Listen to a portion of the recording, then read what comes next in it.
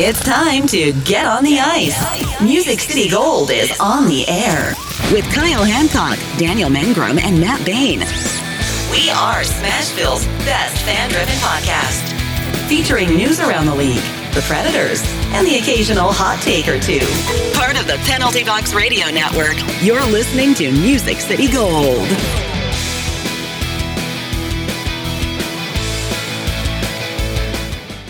And welcome back, everybody, to another episode of Music City Gold on the Penalty Box Radio Network.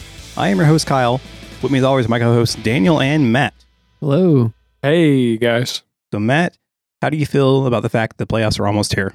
I was just about to say that, Kyle. It's going to be right around the corner before you know it's going to sneak up on us. I can't wait. We can already tell through the way the standings are going, it's going to be a tight wire down to the race. I was even looking around the league last night to see, I was watching the Vegas game to see if they were going to win because they could have tied the Preds if they had won last night for a first wild card spot, which they didn't. So that helps the Preds. But just goes to show you we're not even quite at playoffs yet, and it's already coming down to the wire. So it's going to be a tight one. Yeah, Matt, I see you're already growing out your playoff beard there. Yeah, I was running a little late. I had a busy week. It's fine. It's fine. It looks good. I like the scrub. It looks pretty manly. I like it. It's time to start preparing, your body for that beard for the playoffs.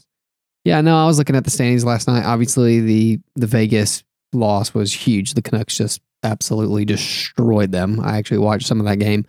The problem is with Vegas, though, at this point in time, and I guess we can kind of start here, is they've played 3 or 4 more games than the Preds, too, and they're lower in the standings. So right now, they are very much, like on the cusp of not making the playoffs. I want to say it's like 40% or lower right now.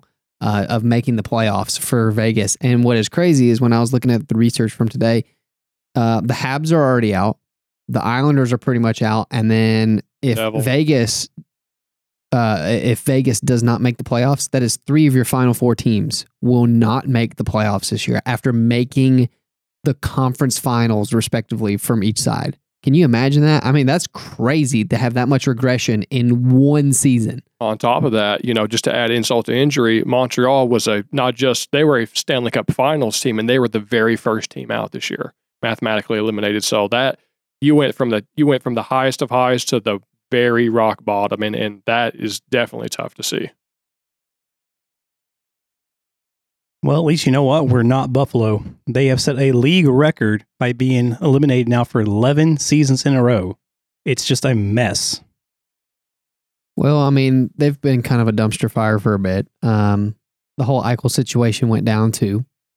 I mean, the front office has really not been managing things well. So I don't see when this streak ends. I mean, are you guys optimistic that they're going to pull it together at some point and actually be able to string together a coherent team to make the playoffs in the next 2 to 3 seasons? I don't see it happening. I lost care after Jack Eichel left. They're a tire fire. I don't really care. They don't have a great plan in place. I don't see a whole lot of prospects that make me grab my attention or make me want to watch them on the ice.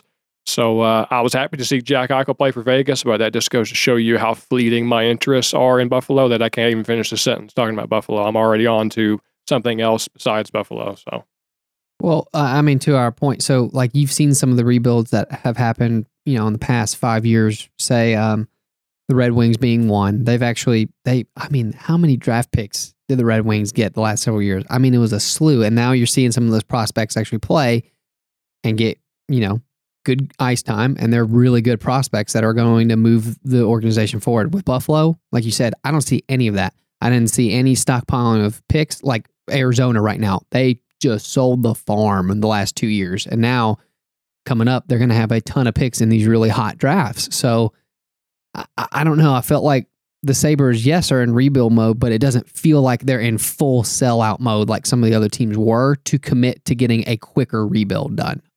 Like just kind of hanging out in no man's land without like a specific plan. Yeah. So I don't know. I mean, this is a brutal, and like this is sad for the Buffalo Sabres fans because they have some really good diehard fans up there in Buffalo. And, back in the day, that place was rocking, but I don't see it for at least another 3 seasons. I mean, that's just me personally. So it's funny, though, because we are talking about Buffalo, and if Carolina beats them tonight, they're going to be the 3rd team to clinch a playoff spot behind Florida and the Avs. So I mean, we were talking about earlier today, and pretty much everybody's kind of thinking we're going to get a Florida Avalanche playoff. Do you guys think that's possible? You mean for the final? Yes. Okay, so Yeah, sorry. here's the deal. It's very easy every year to look at the top two teams, basically, and the first two teams to clinch and be like, those two are going to be in the final. Well, guess what? That has not happened the last several years. That just is what it is. With the playoffs, there's so much parity in the league that any team can beat another one on any night. And we saw that with the Habs last year with their miraculous run, and they're not even in the playoffs this year. They're like literally the first team to get eliminated. So that said, yeah, on paper, it looks like it's going to be the Avs and Florida because they've been absolutely destroying people like along the way. Their teams are built for the finals, but that doesn't mean that they're going to end up in the finals. And I think this year's bracket is going to be just juicy. I mean, we were talking about this the other night. The first round matchup, if the playoffs started right now, one of your first round matchups is Carolina Tampa. Wow. Sign me up. Yeah. You talk about some high flying hockey, and then guess what? The second round matchup could be Florida versus Tampa too. Like, Yeah, the first and second round matchups, they always, in the last recent years, in the last 10 years, you're developing these familiar rivalries within like the second leg of the race here. But the last couple of years, 2 or 3 years specifically, you're seeing some ball buster matchups in the first round. It's to the point that I think the last 2 years, I've said the first round had my favorite matchups. And just coming out of left field, teams that shouldn't be fighting each other because that should be safe for like a conference final.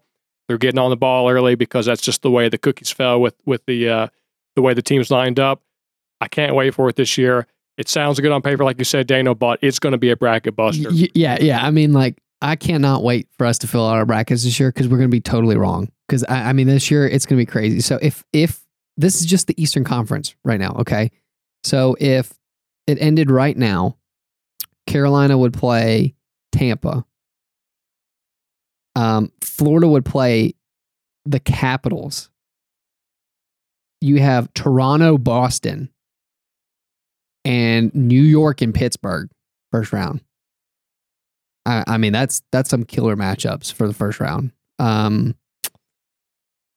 that Eastern Conference bracket's looking real nice as far as watchability. The Western Conference is going to be wide open. Who knows, too? Like, as of right now, too, it would be the Wild versus St. Louis, Edmonton versus LA, and then what looks to be like Calgary, Nashville, and then Colorado, Dallas. So I still think those are going to be some fun matchups, but I definitely think the Eastern Conference has a little bit more juice in that first round moving in. And you can see some of those matchups too, like happening, like the battle for Florida. That would be incredible to see in the playoffs. We'll see. I mean, there's just a lot of storylines on that Eastern Conference too. You got, can the Leafs actually get past the first round? Never. Can the Lightning three-peat? Oh, I hope not. God, I hope not. And then you have the battle for Florida in the mix, and then you have the bunch of jerks in there. Oh, And then you got Marchand in the mix with Boston. Sign me up for the Eastern Conference right now. The Eastern Conference is going to be just awesome hockey to watch. So, Matt, you were real quick to kind of give a groan about the fact that Tampa could three-peat. Do you think it's possible? And if they do three-peat, do you think the league is going to make some changes? Because the reason why I'm asking is that after Tampa won last year, all the people call, kind of working around the long-term injury reserve, we're starting to see other teams like Florida do the same thing. Do you think if Tampa wins again, they're going to change it? I had heard that they're not because somehow it benefits the owners. The whole salary cap identity benefits the owners somehow to the point that they're not going to change it. And even not just Tampa, not just Florida, now Vegas has $15 million on LTIR as well. I think we all want to see it be, reformatted somehow. I don't think it gets done this year. I just am not a fan of Tampa. I'd like for them to not three-peat. I'm not a fan of any team running the course like that. I'd like to see more disparity.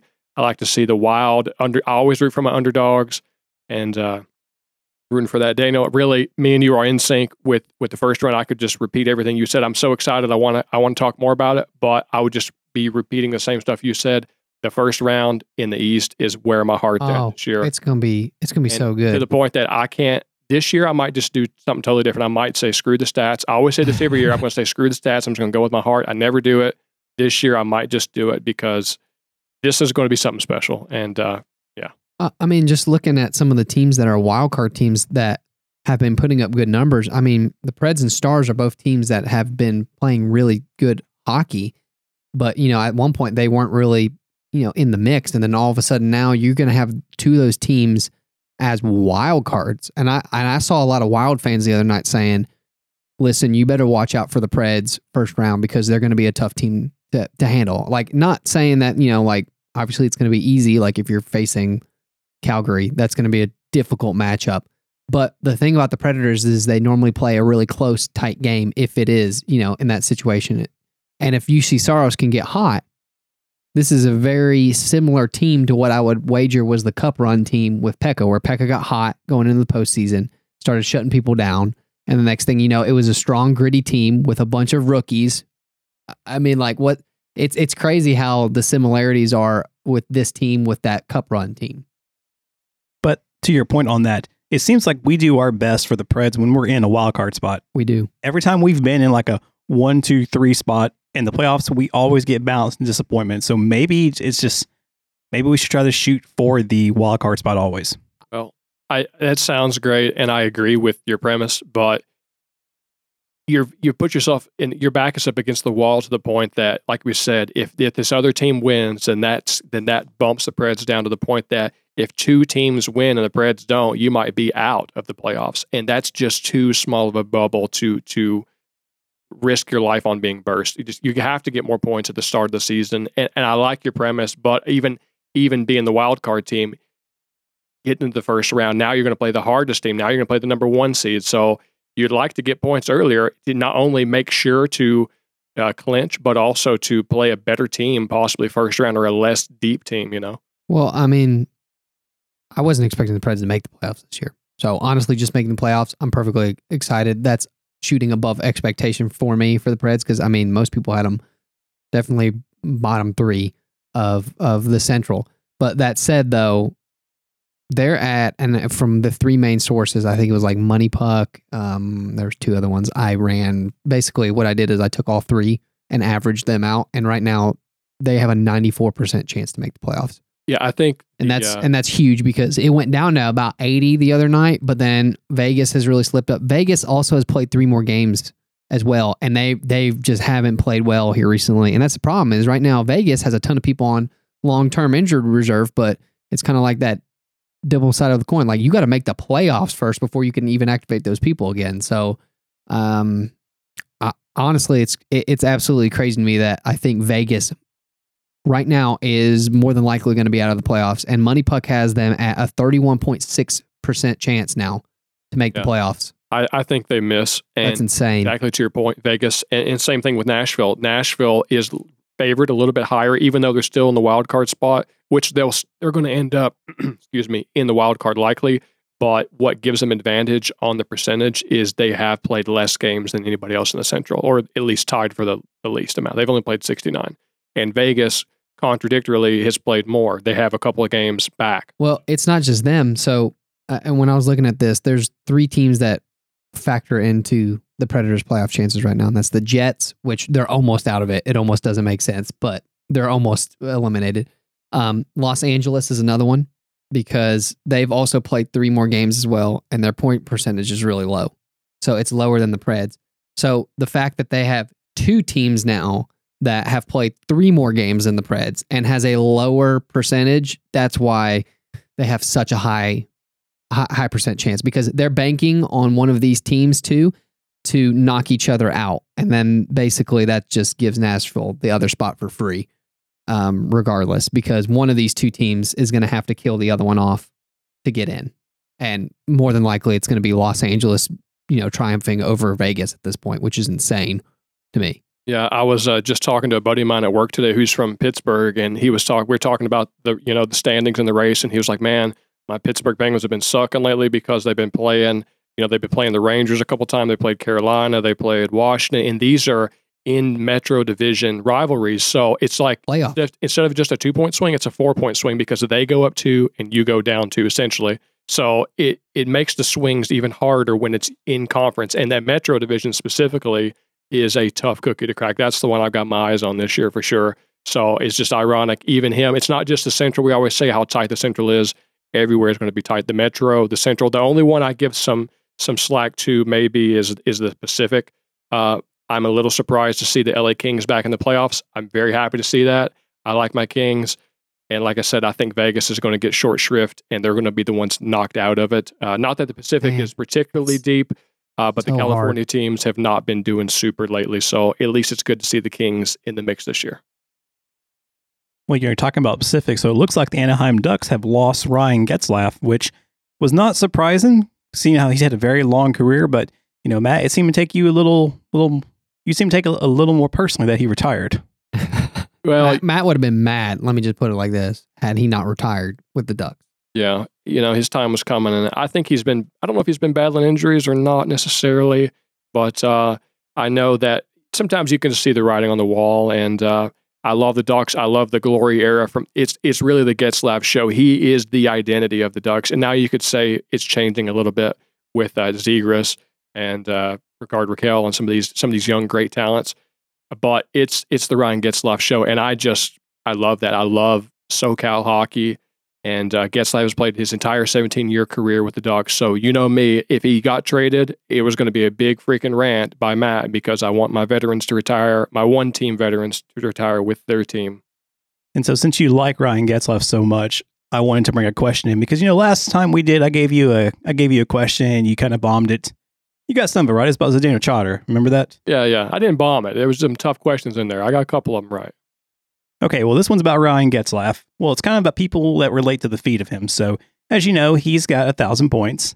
He's played his entire career with the Ducks, and he's the captain. So, now, before I give you this question, did you research this at all? No. Okay, cool. All right, so speaking of Ryan Getzlaf here, we'll say 11 other NHL players have captained the same team for 10 seasons. And they've scored 1,000 points as well. So 8 of them are in the Hall. Can you tell me who those 11 people are?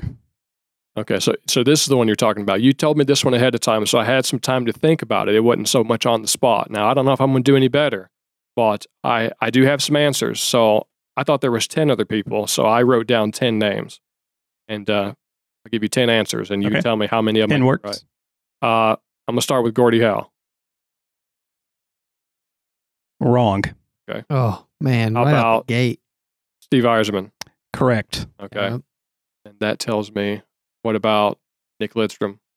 Nope. I thought it was one or the other. I figured it wasn't both of them. All right. Then I'm on to Gretzky. No. All right. How about Lemieux? Yes. All right. How about Crosby? No. All right. Man, I thought Crosby would have been on that list. I'm going down some of these big names. Messier. Nope. Okay. Ovi. Ovi's not on the list. Man, this is difficult. Remember, the criteria is they've on the same team. They've captained the same team for 10 seasons, scored 1,000 points. Maybe. You said it was Yzerman, but no Lidstrom. Correct. So I don't know. Don't think Bobby Orr had 1,000 points. Is he on the list? Yeah, he's got to be. He's not on this list. Not on there. Okay. All right. Now I'm spitballing some other ones, some wild cards. How about Mike Modano? No. How about Jonathan Toews? Nope. Okay. Wow. You tell him? This is difficult. Yeah, go ahead. Okay, so I have to make one correction. Actually, 2 corrections because I read the wrong section. Ovechkin is on the list. I was about to say, there's Crosby's no on the way. list. Okay. Sorry, it was real. The text is really condensed. Okay, so Matt, here we go, and let's see what you get here. We got like 3 or 4 of them collectively, but Okay, so it is Jean Bellevue. Okay. I knew there was a Montreal Canadian. I just didn't know which one it was because that was before my time. So cut me a break, and I didn't do any research, so I couldn't figure out which one it was. That's fine. Part of it's on me because I was, like I said, look how small my text is. Yeah. get that font up I knew there was a I know, right? because they dominated. I just didn't know which one. Okay, so Ray Bork, Oh, I totally yeah. forgot about that. yep. Alex Ovechko, Really? Okay. Ron Francis. I cannot pronounce his name correctly, but it's Ignelia. Jerome. Jerome McGinley. Yes, Yeah. that's it. Mario Lemieux's on here, of course. Yes. Joe Sakic, Oh, I had him on my short list. I just didn't think he was captain long enough. That's the thing is like they have to be captain for 10 years. That's some odd criteria. Go ahead. And then Steve Eisman, of course. And then of those 11 players, the only 2 that are still playing are Ovechkin and Crosby. Okay. Yeah. That makes sense. Because I was like, there's no way Ovi and Crosby aren't on the list because I was like, they've definitely been captain for at least 10 years. And I know both of them have enough point requirement. So, Yeah, that was wow. What a good trivia.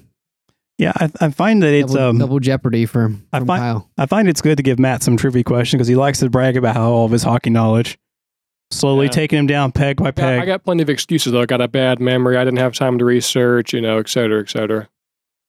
Well, speaking of somebody else who might be retiring and is also currently gracing a screensaver for someone's phone. Well, he retired today, actually. That's right, Kyle. We're talking about my boy, Marian Hossa. Yes, Daniel, I've got him pulled up on my phone right now. Tear shed. I love Marian Hossa. He is like a Pavel Datsyuk to me. Don't know what it is about him. Love the guy. I didn't realize he was already in the Hall of Fame. He has a lot of accolades to his name. Was chasing the cup. Won, I think, 3 cups with the Blackhawks. And a couple years ago, maybe 3 years ago, he had a skin condition, and that said, I was about to say it was a skin condition, wasn't it? Like something really. It was really weird, and off the wall. Wear a jersey because it irritated his condition or something. So, he couldn't officially retire. He still had a contract. His rights got traded to, I think it was the Coyotes, and so once that contract expired, now he just signed a 1-day deal with the Blackhawks to officially play 1 game, the feel good moment, and retire as a Blackhawk. Which he's played for a lot of teams, like 5 or 6 or 7 maybe teams, but he was a Blackhawk. Played for the Wings for a little bit too. Chased a few cups after he won his 3 cups with the Blackhawks as well. But a heck of a guy, heck of a player. Dude. I love this guy, so I'm glad to see him retire as a Blackhawk. 1,134 points, 525 goals, 609 assists in 1,309 games, 19 seasons. That's I awesome. mean, that is a career. Let me tell you. I mean, that's pretty fantastic, and the fact that he was able to do the 1-day contract to go back to the Blackhawks, where he spent a majority of his time, had most of his success there. That's such a good story. I mean, I don't know how many times we've talked about it on this show and how many times we've had to listen to Matt, complain in our group text when somebody gets traded, like when Lundqvist leaves and goes. And then, of course, then he gets sidelined with a heart injury. And then, he's not a New York Ranger, to finalize his career. And there's stuff like that. And it is very nice to see some sort of loyalty for some people that's something that you'll find about my character that I personally very highly value loyalty, whether it's working for the same organ. I've worked for my hospital for like my whole life for like 13 years. So, and that's something I tell my wife when we're talking about jobs and stuff. And I talk, well, you like where you're at. You'd be loyal to your boss. I really value loyalty, whether it's to a team, whether it's to your company. That's just something as a person that I highly value. So I really love it when players share that mantra, and also the team shares it with them as well and wants to provide the same loyalty and care for players as well. But to be fair, though, and not in Marian Hossa's defense or anything, I mean, he did get traded a lot. He played for the Senators, the Thrashers, the Penguins, the Red Wings, and the Blackhawks. Thrashers dating it right there because they're now, I think they're the Jets now. But Matt, you're talking about the loyalty. Do you think we will ever see, the amount of players that play for one team are low and they don't get ever traded? Do you think we'll ever see that just become a recurring trend, that you'll always have one player from a team that will just always play for that team? That's tough to say. I don't see that trend continuing to the likes of what it did back in like the 90s and 2000s. Yeah. I always bring that back to Detroit. Detroit was kind of famous for that. But now, especially where teams are wanting to get off the no move clauses and stuff, that's a liability to a team. So you want to be able to trade them. And I don't think that unless that team, I don't know, there might be a couple rare exceptions where elite level talent comes through the ranks, like a Dylan Larkin for the Red Wings. But it's going to be the exception, not the rule, because teams are going to want flexibility, and that's going to be an asset for them to use in the future. To your point, the Wings did have that, and then all of a sudden the salary cap got introduced, and then sure enough, you start seeing a decline in that, and it is very rare for a person to spend their entire career inside of an organization, especially during the salary cap era because of those no movement clauses. I mean, you see people that are really good. Fleury. I mean, he's been dealt twice in the last year and a half. I mean, and he's a Hall of Famer. Yeah. That's not to say anything against him. I'm just saying that just is what it is in the salary cap era. You're not going to see those long tracks. Pekka was an anomaly where he finished his entire career as a Predator. And credit to him for being able to do that and having that loyalty and the organization for giving it to him. But yeah, I think you're going to see less and less of that moving forward. So what do you think about Philip Forsberg? Do you think he is going to get signed? Because I want to get this out of the way before we get the other stuff, because it's something that, we're always going to talk about, because he is yet to be signed. And I was reading some things today where people said that they do believe he is going to get signed. They're still working the details out. But, I do need to make a retraction, something I said in an earlier episode. I said I was not going to be surprised if Philip Forsberg did not hit 40 goals this season. He's 2 away. He's got 38 goals on the season. And I'm just like, I need to make a public retraction on that because somebody did call me out on the episode about that. Yeah, I mean, he's been on fire. Him and Duchesne, both on that line, have just been absolutely spectacular. So what I've heard from Poyle, and his comings and goings with the media, is that they are close, and that the ironic part, we've been preaching it on here. I don't know how many times. How many times have we talked about term on here? Like how long he wants. Ironically enough, it sounds like it is not the term anymore, and it's the actual dollar value. Okay, well. And from Poyle's last statement, he said we're not that far off to where it's not, like a big deal, like where you can't bridge the gap per se. I think it's like they have agreed that they're going to find an answer. They just haven't. It's just we don't have the dollar yet because they obviously both want him there. He wants to be in Nashville. They want him in Nashville. His agent wants more money and Poyle wants him for less. I mean, that's just how it is. And what's going to happen is over the next several months, there's just going to be a bunch of back and forth over that. I think, we've said it a couple times. If he didn't feel he could keep him, that he would have gave him away in free agents season, by the trade deadline at least, before free agency sets in for him.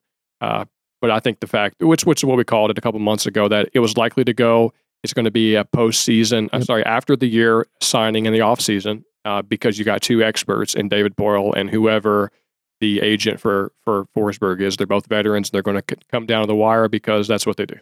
Yeah, I fully agree, and I think it gets done. I think we end up giving him a little bit more than we wanted to, but at this point with his production, and like I said before too, he and Duchesne are kind of like now in this awesome chemistry building moment where we finally now have some of the pieces that we were wanting. Like Duchesne is popping what we wanted. And now Forsberg and him are clicking, and now they're feeding off of each other. And that line is, a majority of our goals is from that line right now. Ironically enough, Ryan Johansson has started showing signs of incredible productivity here recently. He had a hat trick the other night, Matt. That line is starting to gel, and it is becoming the way better Jofa line than back in the day. And now at this point, you have one of those players who could walk away. You don't want to upset that at this point. So they're going to be willing to pay him more, and he's a little bit younger too. So I think we're just going to end up having to pay a little bit more than what we wanted and what Poyle wanted. But at the end of the day, I think Forsberg has to stay for the team to remain competitive and to show some sort of loyalty for all those rookies coming up too. I mean, you got to have some mentors for them as well. You can't trade away everybody. You're talking about how good Forsberg and Duchesne are doing. So, looking at it here, for the season, Matt Duchesne has 36 goals, 36 assists. Wow. And then Philip Forsberg has got 38 goals and 32 assists. And, they've combined just themselves for over 100 points. That is insane of how well that line is doing. Yeah, Matt Duchesne and Philip Forsberg are tied for 11th and 9th in the league with goals, respectively. And point-wise, Matt Duchesne, I believe, is 21st in the league with points. He's tied with Sidney Crosby. That's crazy. Sidney who? Sidney Crosby. And he's one ahead of Pasta. Wow. Yeah, I'm impressed. I didn't really realize those numbers until you just read them off. That's really good stuff. So Matt, what this means is you got to start wearing your Preds jersey all the time. I'll slide you one. I was waiting. I figured somebody's going to get around to that. I'll wait till the playoffs start. So when the playoffs start, it's going to be you guys or we.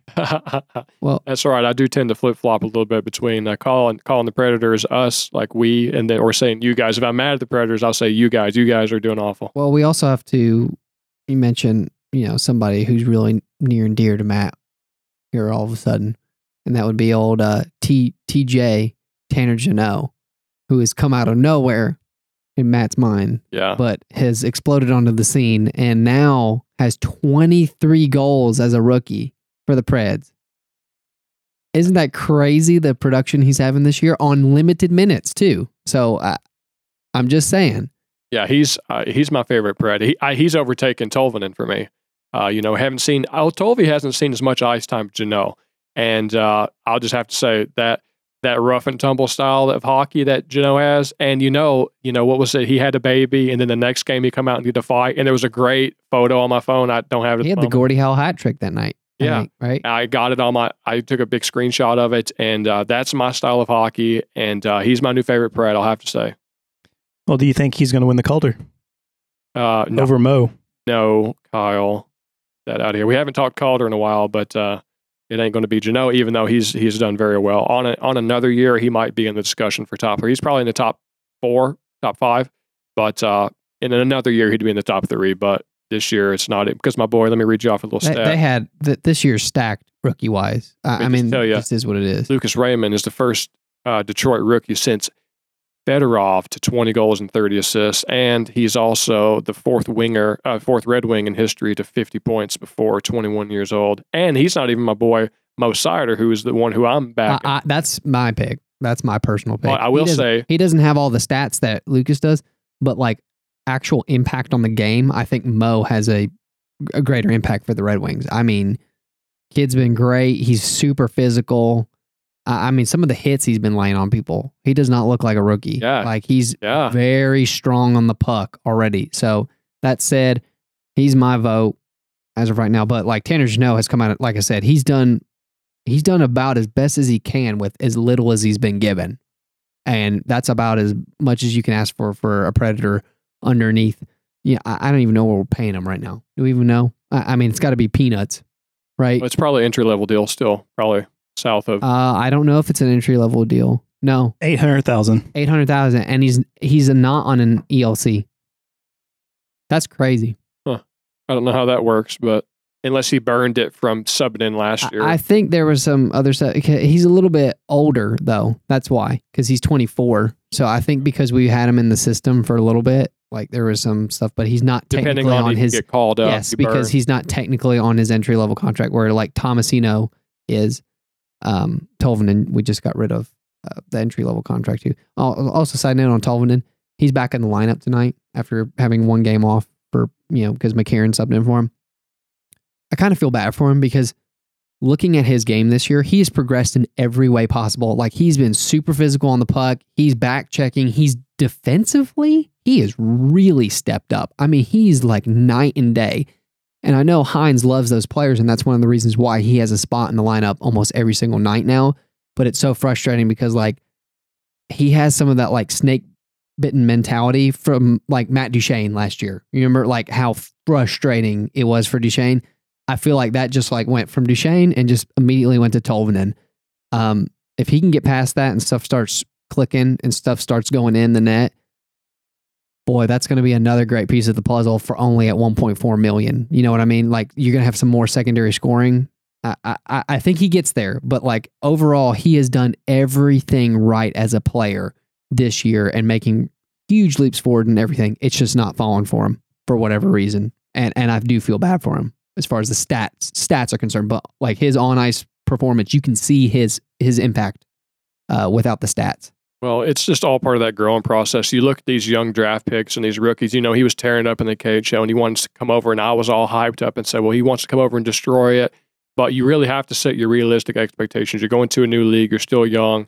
So these changes and these growth patterns that happen as players progress with their talent and development, it takes a period of time. So just because they light it up for a couple weeks, they're going to have their troughs and valleys again. They're going to go back and then slumps, and it just takes a period of time. And he's improved massively this year, and he's going to add to it next year. But you have to be realistic that it's just going to take time. It's a process, and that's the way it goes.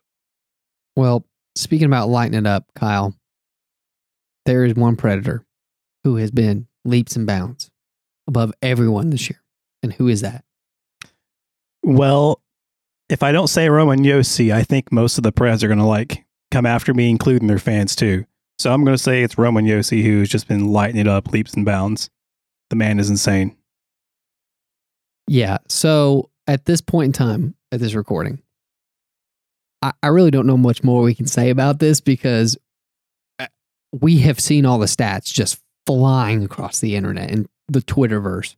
But he now leads right now, defenseman with 84 points, 19 goals, 65 assists right now. Which is a lot. Yeah. He's creeping up on the list as far as all-time greats as far as the assists category go too. But for some reason, Makar is still favorited as the Norris candidate to beat at this point.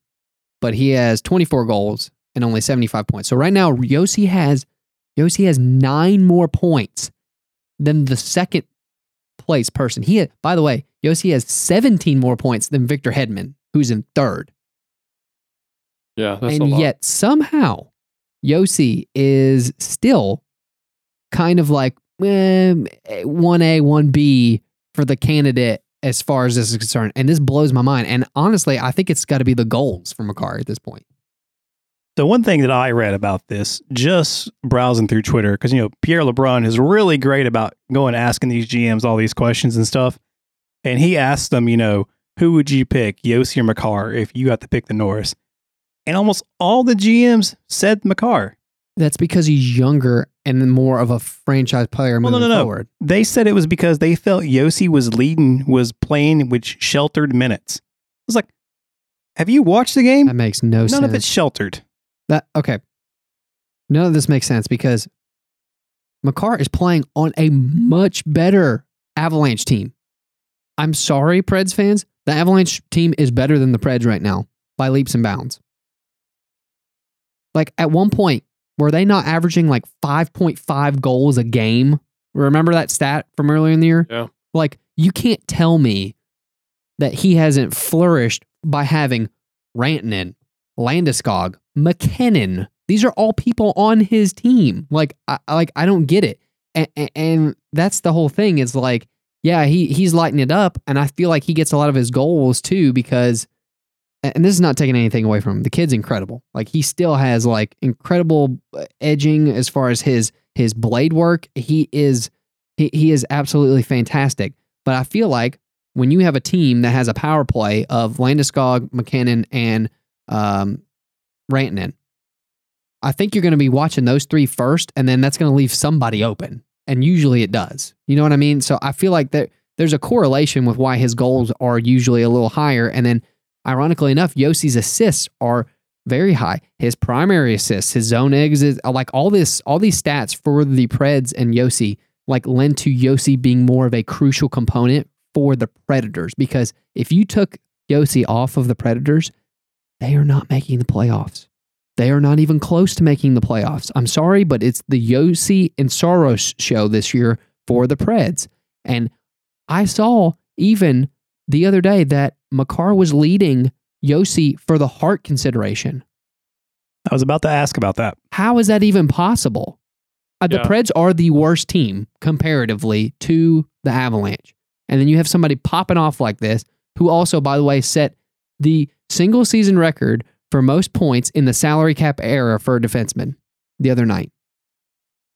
Yeah, that's all time. And how many more games does Josi have? That's the thing is Josi he's still on a 102 point pace.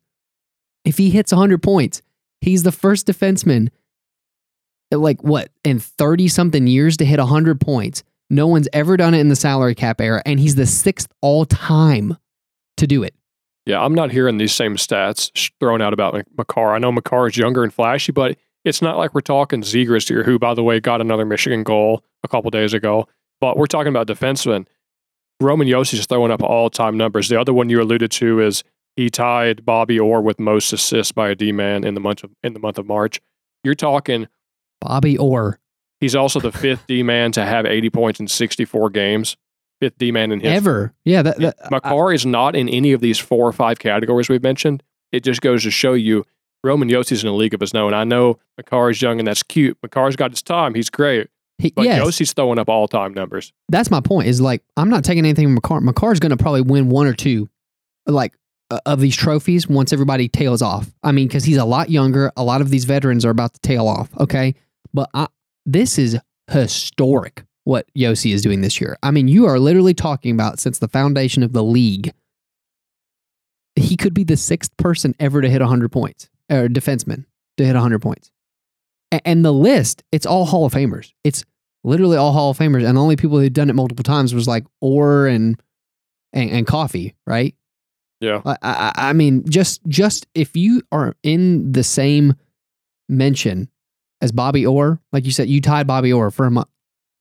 I don't know what else you can say at this point. If that guy doesn't win the Norris, I'm going to be mad. No, like, I'm going to be upset this year. Now, like, once again, he could get, like, God forbid, he could get injured tonight and not score another point, and then Makar still win it. But if he keeps this pace up, there better not be any discussion at the end of the year, especially if he hits 100. If he hits 100 and somehow Makar, like, I'm just going to think it's rigged.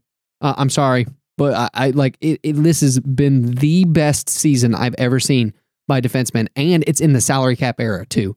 Like, you're talking about the most fierce competition too. You have other defensemen too that you're also going up doing this against. That's my point too. Well, there's 2 sides of that. You have all these great defensemen out there this year that everybody's talking about, like, well, what about Hedman and what about all these other people that have great, like, well, Josi's playing against that competition as well, and he's still putting up those points. One thing I do want to interject though on this is that, what if the Preds don't make the playoffs? Does that automatically knock Josi out of Norris consideration? I like when you suggested that earlier, but I don't know that I agree with that. That's definitely true of the Vezina, but I have not heard that said of the Norris. So I don't necessarily agree that would knock him out. I don't agree with it for the Vezina either. I think these are individual awards, and they should be based on the individual performance, not... Well, should be, and granted, what actually happens is 2 different... Yes, I know. No, I fully agree, and I understand that the heart in some way is kind of tied to this, because you might have a bad team and you might have someone pulling up, but like, still, I think the heart, like, you had, I think McDavid and Draisaitl were leading, and I'm like, come on, guys. They're leading every single year for that. And both of them are incredible, but they kind of take away from each other as far as the heart consideration. Because it's like, well, when you both are scoring 120 points a year, who's more important? And in my case, Josi scoring 100 points as a defenseman only happened 6 times, and we happen to make the playoffs. It better be Josi for the heart as well. Yeah, when I like that mention of comparing it to the heart, I think both you guys said that, and that really narrows down your focus by showing you the amount of effort compared to the rest of the team. So when you talk about how Colorado's more stacked, it shows you how much more Josi's shining above the whatever standard deviation of the skill set of the team when you're talking about the heart consideration. So, and I think, we all agree with that for sure. Yeah, so I just want to throw this out here. This was updated 3 days ago, and this is odds for the heart, and it was Austin Matthews, which is first. Makes sense, kind of, in my opinion. He's having a killer year for goals. Connor was tied with him for first. Really? Yeah. Like, and like, here's the like, Roman Josi's one. He's 9th on this list.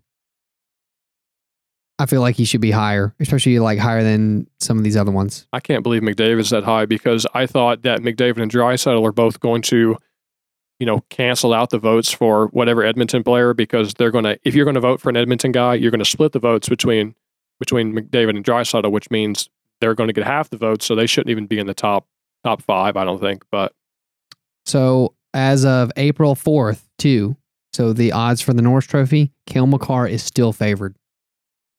Really? Yes. Because I was about to ask you how long ago those stats. April were taken. 4th Wow. on Vegas Insider. And I can go, like, I can check a couple other ones like sports. See here. This was on April 5th. And Well, Makar is still the favorite. Well, at least it's more recent. Even if it's a couple days ago, it's more recent than when the NHLPA did their voting like a month ago or whatever it was. So that's my question. Was at least it's another data set after that point.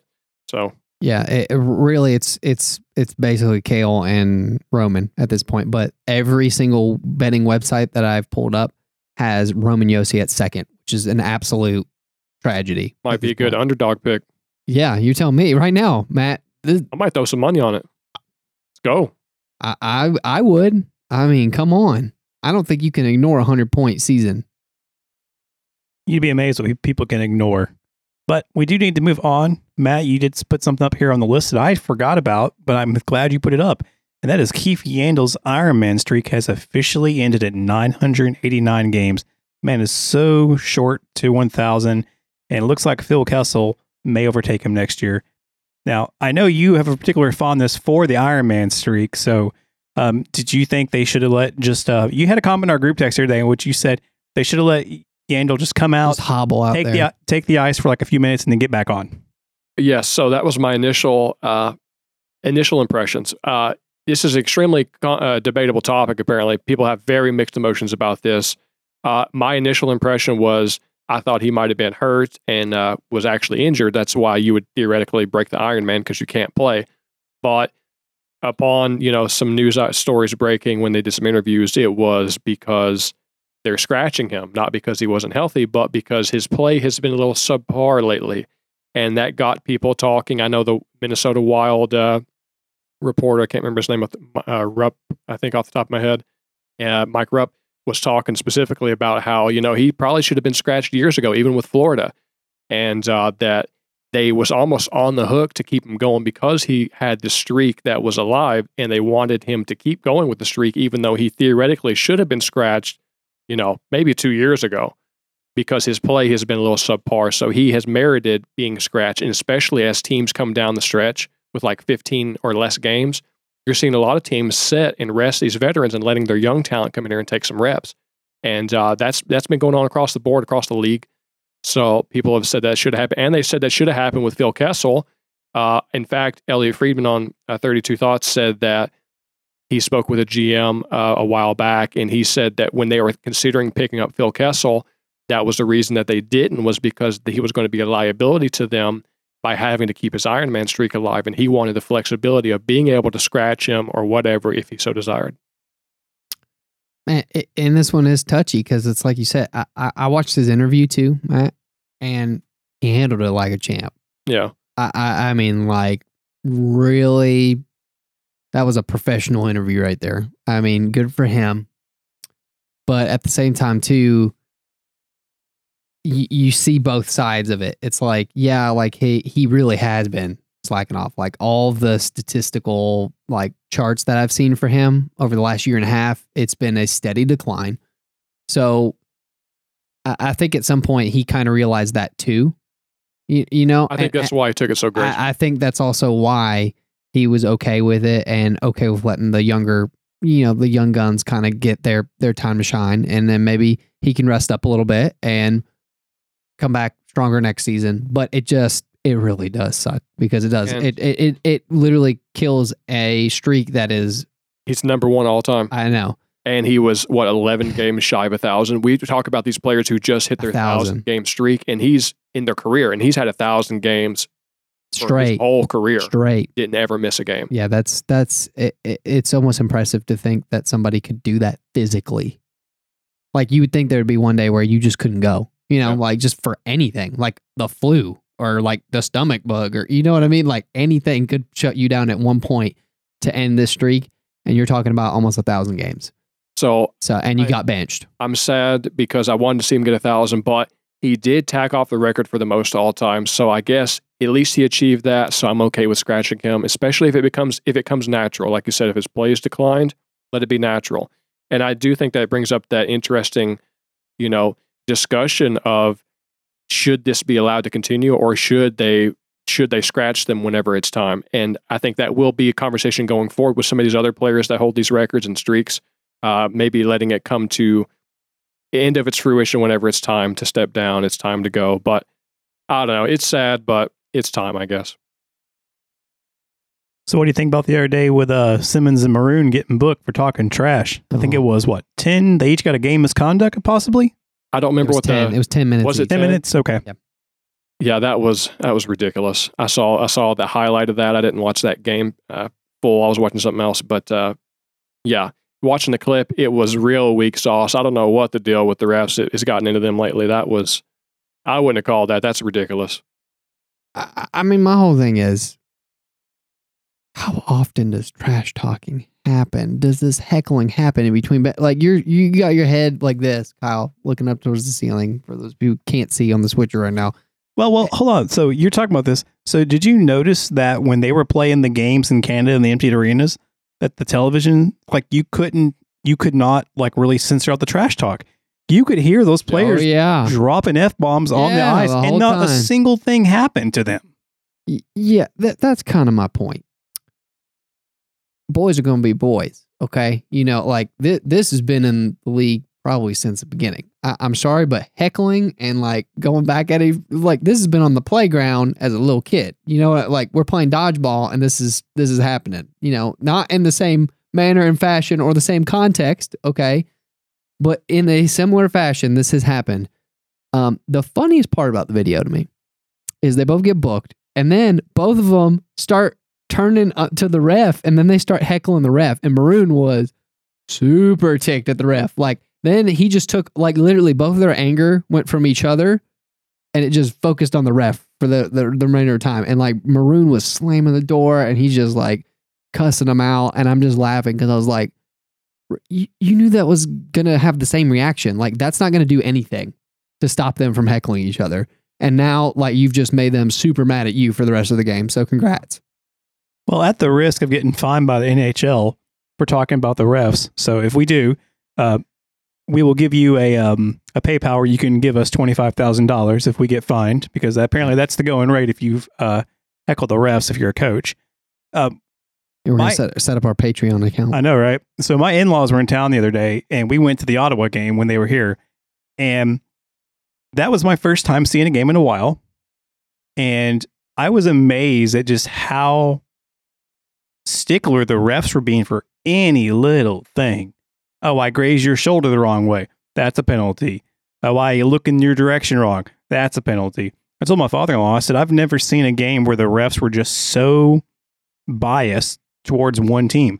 That entire game, the Preds got one power play, and Ottawa got like 6, 7. I don't know. It was just too many to count after a while. Yeah, I don't know. Well, just wait till the playoffs, because that's when you're going to really see it come to fruition. And you're going to hear a lot of moaning when playoff time comes for sure. Yeah, I don't know. It's very interesting to see like how sometimes it does seem more one-sided on certain games. But I mean, that said, the refs are going to always do what they deem fit, and they're going to call it as they think is fair. Like I said, we'll get our cease and desist from. I will say Ontario. though, Tim Peel has started like a podcast and Twitter. He's been very, very active on Twitter, so, and I've been enjoying it. Kind of fun to get his take. You know, Kerry Fraser's been doing it for years, and now we get a little younger perspective. And I've been enjoying it. Yeah. So when he started doing his podcast and his Twitter, my initial thought was, I wonder if we could get him to call in, and I want to ask him one question. Why? What did James Neal do to you? Hey, it's a legal question at this point. He's not a ref, and on top of it, he's not a Pred anymore. He's in the AHL, so I feel like we could ask it openly. Wait, James Neal's in the AHL? I think he is right now. Yeah, somebody said it was a bargain deal right now. I'm pretty sure he is. So you can start looking that up. Yeah, I think now that you say that, I think he is in the AHL. Waivers, go check. A while back, probably with Kyle Turris. Oof, it hurts. Yeah.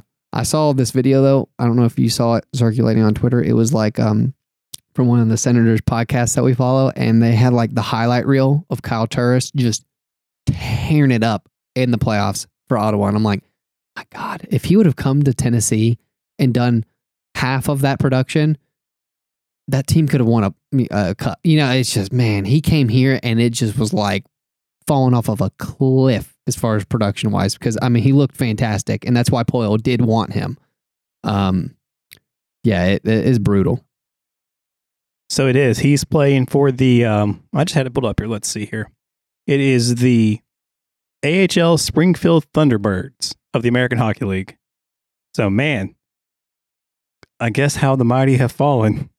So, but that being said, it's getting time to wrap the show up. And so, Matt, do you have any stats for us at all? Yeah, I'll leave you with just two today, Kyle. Someone's been a little absent from the conversation today, so we got to pepper him in there. It's Alexander Ovechkin, 1,400 career points now. And also, another hat tip to my boy, Jumbo Joe is now the sixth player in history, he has the sixth most wins in history with 1,000 wins. Yeah, so we're talking about players playing 1,000 games. He got 1,000 wins, big dog. His beard just gets longer by the day. Only five other players in history do it. Number one, Nick Lidstrom, not a big deal, but no, it's a little side note. You know, just throw that casually in there. So, I actually did want to point this out though tonight. The forward lines for the Preds have mixed up a little bit. Duchesne has dropped down to the second line with Granlund and Tolvanen, who's back in, and Philip Tomasino is now on the top line tonight with Forsberg and Johansson. And, I mean, that might be a little bit of a reward from his last game where he played really well with his new line mates. You know, I think he got a goal and 2 assists last game. So we'll see. It's going to be interesting. Maybe it might not stay the whole game. Like if things start going bad, then obviously they'll probably move Duchesne up to the top line and then drop Tomasino down with Granlund and Tolvanen. That does make sense in my mind because obviously the chemistry is already there with Forsberg, Johansson, and Duchesne. But very interesting note, like the kid's been lighting it up more with more playing time and higher. Basically, the more reps he's gotten on those higher lines has yielded more points for him. So we'll see. And you know, just kind of goes further credibility to the fact that coaches are mixing it up this time of the year. This year, I haven't noticed it in prior years as much as this year that teams are mixing in that younger talent. So it could just be part of that, mixing up the roster a little bit and trying to dance the roster around and see what works and when we're coming into playoff time. Well, I will say this though, Hines has been a lot better about not putting the lines in a blender like Lavi did. Yeah, Lavi was. I felt like he overdid it sometimes. Like people couldn't. You almost like you have to put them there for so long and let them kind of like see. Like you can't just do like 1 or 2 games. Like you might need a 5-game chunk of doing that and then go to another and then see how everyone interacts because come playoff time you do want to swap some stuff around and you need to know how people interact with each other. Where Lavi was just like all the time wanting let's tweak this and I don't know if I fully agreed with it, but that said, we are going to see some changes, and the puck is about to drop. So hopefully, we get another 2 to 3 Roman Josi points. Oh my! Before this is a stat that we almost forgot, Matt. Roman Josi needs 1 more point to tie Paul Kariya with the most points in a season for a Predator. He's at 84. He just needs 1 to tie, 2 to break it. So tonight, he can potentially break the record for the Predators in a single season with still like 12 more games left. Yeah, he's got time to do it. It's nuts, but like that is a very cool stat that just added to his Norris Trophy. I mean that's another Hall of Famer right there, by the way. Yep. So just saying. And so Daniel, after all that, do you have any idea of what games are coming up for us? Yeah, I've kind of already gone over this. This stretch coming up this month, obviously super important. The next 2 weeks we have Ottawa tonight. Then we have Florida and Pittsburgh back to back. That's going to be brutal. Saturday, Sunday. Then you have San Jose, Edmonton, and Chicago to wrap up next week. But once again, like Matt was saying, it's going to come down to that last 2 weeks as far as the seeding is for the Western Conference because you have St. Louis, Calgary, Tampa Bay, Minnesota, Calgary, Colorado, and Arizona to finish the season. So basically, that is all playoff teams minus Arizona. So your last 7 games out of 8 are against playoff opponents. That is going to be a good measuring stick because if they can win 50% of those, you might want to watch out for the Preds in the playoffs. Because I mean, those are legit teams. Those are all teams that are going to be higher than them in ranking too. So just a little FYI. Well, on that note, I will say, Matt, you're wearing your Kachina jersey, and I suspect the game against Arizona is just going to be a forfeit. Well, that's what I was going to say. We'll lose that one. We'll win all 7 other ones. 7 out of 8, but the 8th team, the Arizona Coyotes, are like the giant slayer, so that one's a tough one too. So they always beat like us. The other day, like it was funny because didn't they beat like the Lightning or there's Toronto, and I'm like, what is going on? It's just always how it is with the Coyotes. So I can't explain the anomaly, but just is what. Maybe it's the how. I don't know. Yeah, I'm not sure. I think it may be the hell too, but. Matt, I think last thing before we sign off here is that you should apply to the Coyotes to be their new Hal person. I think you could do awesome. it. Awesome. But guys, thank you for joining us today. If you would like to follow us, there's about 3 or 4 different ways you can find us. The first is penaltyboxradio.com. You can find us on their iTunes, which is at Penalty Box Radio as well. You can also find us individually at Music City Gold on iTunes, and you can follow us on Twitter at Music City Gold as well. Until next time, guys, we will see you on the ice. You've been listening to Music City Gold on the Penalty Box Radio Network. We'd love to interact with you on Twitter. The show can be found at Music City Gold. You can find Kyle at Kyle Hancock, Daniel at Steve Dan Drum, and Matt at Matt Bain 31. Past episodes of the show can be found by subscribing to Music City Gold or Penalty Box Radio on iTunes or at penaltyboxradio.com. Thanks for listening, and we'll see you on the ice.